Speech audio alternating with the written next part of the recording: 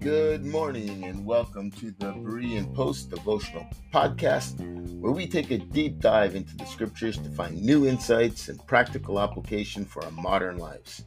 I'm your host, Dwayne, and I'm absolutely thrilled to have you with us today. Each day we'll explore a different passage from the Bible, unpacking its meaning and exploring how it can guide our lives for today.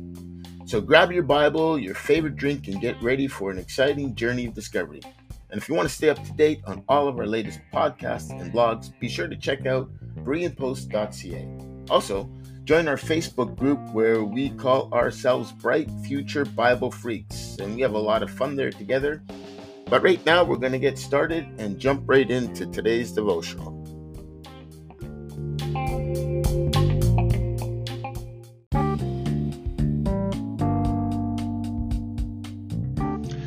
Good morning and welcome to another episode of the Berean Post devotional Bible podcast.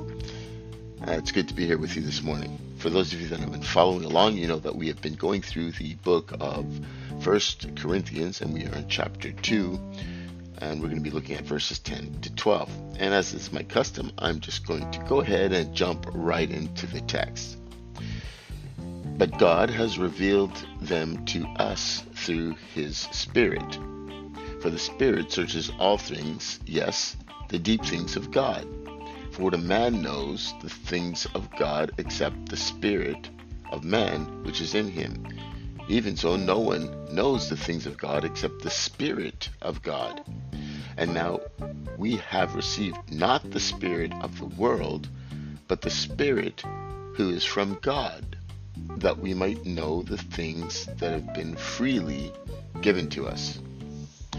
In the Epistle of Corinthians, we have been reading, Paul frequently mentions the Father, God, and Jesus Christ. However, in one instance, in verse 4 of this chapter, Paul refers to the Spirit with a capital S, clearly indicating the Holy Spirit. He states that his speech and his preaching were not reliant on the persuasive words of human wisdom, but on the demonstration of the Spirit's power. The significant distinction here is the presence of the definite article before the word Spirit, the Spirit. Up until this point, the term Trinity has not been explicitly used and cannot be found actually anywhere in the text of the Bible. However, despite the absence of the specific term, all three persons of the said Trinity are indeed mentioned in the biblical text. Now, as a former Jehovah's Witness, I was raised with the doctrine of monarchianism, which aims to emphasize the unity of God and rejects the idea of God as being a triune being. According to this doctrine, the Holy Spirit is not considered a person, but rather an active force or person of God, kind of like electricity, lacking personal attributes. However, the Bible communicates a different understanding. In this text, for instance, we can observe that the Holy Spirit possesses attributes of a person, such as presence, empowerment, searchability, and communication. This observation is solely based on this text, but there are many other passages that specifically teach that the Holy Spirit is indeed a person within the Godhead. Jesus himself used personal pronouns to refer to the Holy Spirit, and while there may be many passages one could use to illustrate the following, we shall only use 3 to make this point. In John 14:16-7, Jesus says, "And I will ask the Father, and he will give you another helper, to be with you forever, even the Spirit of truth, whom the world cannot receive because it neither sees him nor knows him. You know him, for he dwells with you, and he will be in you."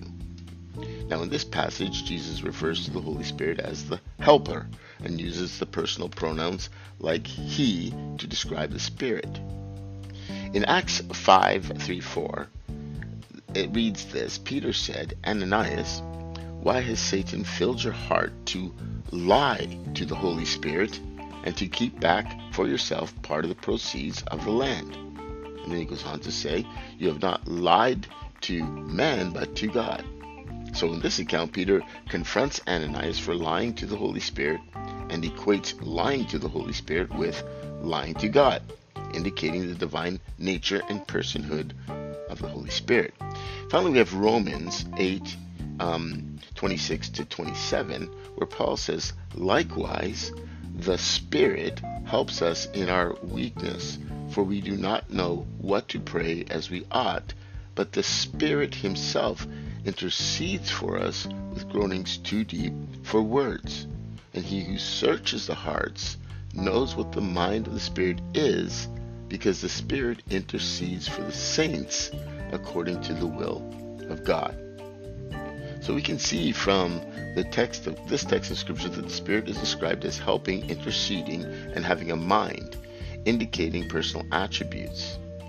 These passages, among others in the New Testament, provide evidence for the personhood of the Holy Spirit, including personal actions, characteristics, and interactions with believers.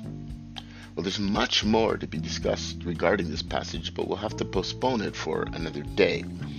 However, what we understand today is that the Holy Spirit is undeniably a person. Jesus himself promised to send the Holy Spirit not only to be among us, but to dwell in us. This indeed is wonderful news for those who have undergone conversion, meaning they've humbled themselves and, as the old hymn asks, have you been washed in the blood of the Lamb? Have you truly been freed from your passions and pride? Have you experienced that transforming cleansing at Calvary's cross? If so, your spirit has been has testified and united with God's Spirit, and as a result, the Holy Spirit resides in you. Today, have you listened to the promptings of the Holy Spirit? Have you communicated with the Holy Spirit? And lastly, when was the last time you can recall being actively guided by the Spirit?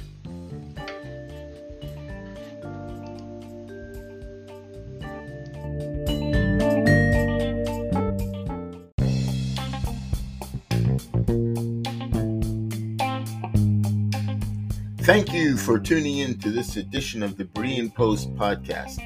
I hope you've enjoyed our discussion and it's brought you some encouragement and insight. Hey, if you want to stay up to date with all of our latest blogs, posts, and podcast episodes, be sure to visit believers.There and subscribe. Don't forget to share our website with your friends who might need some inspiration or motivation. You can also join our community of Bright Future Bible Freaks on Facebook. Until next time, may peace and blessings abound in your home.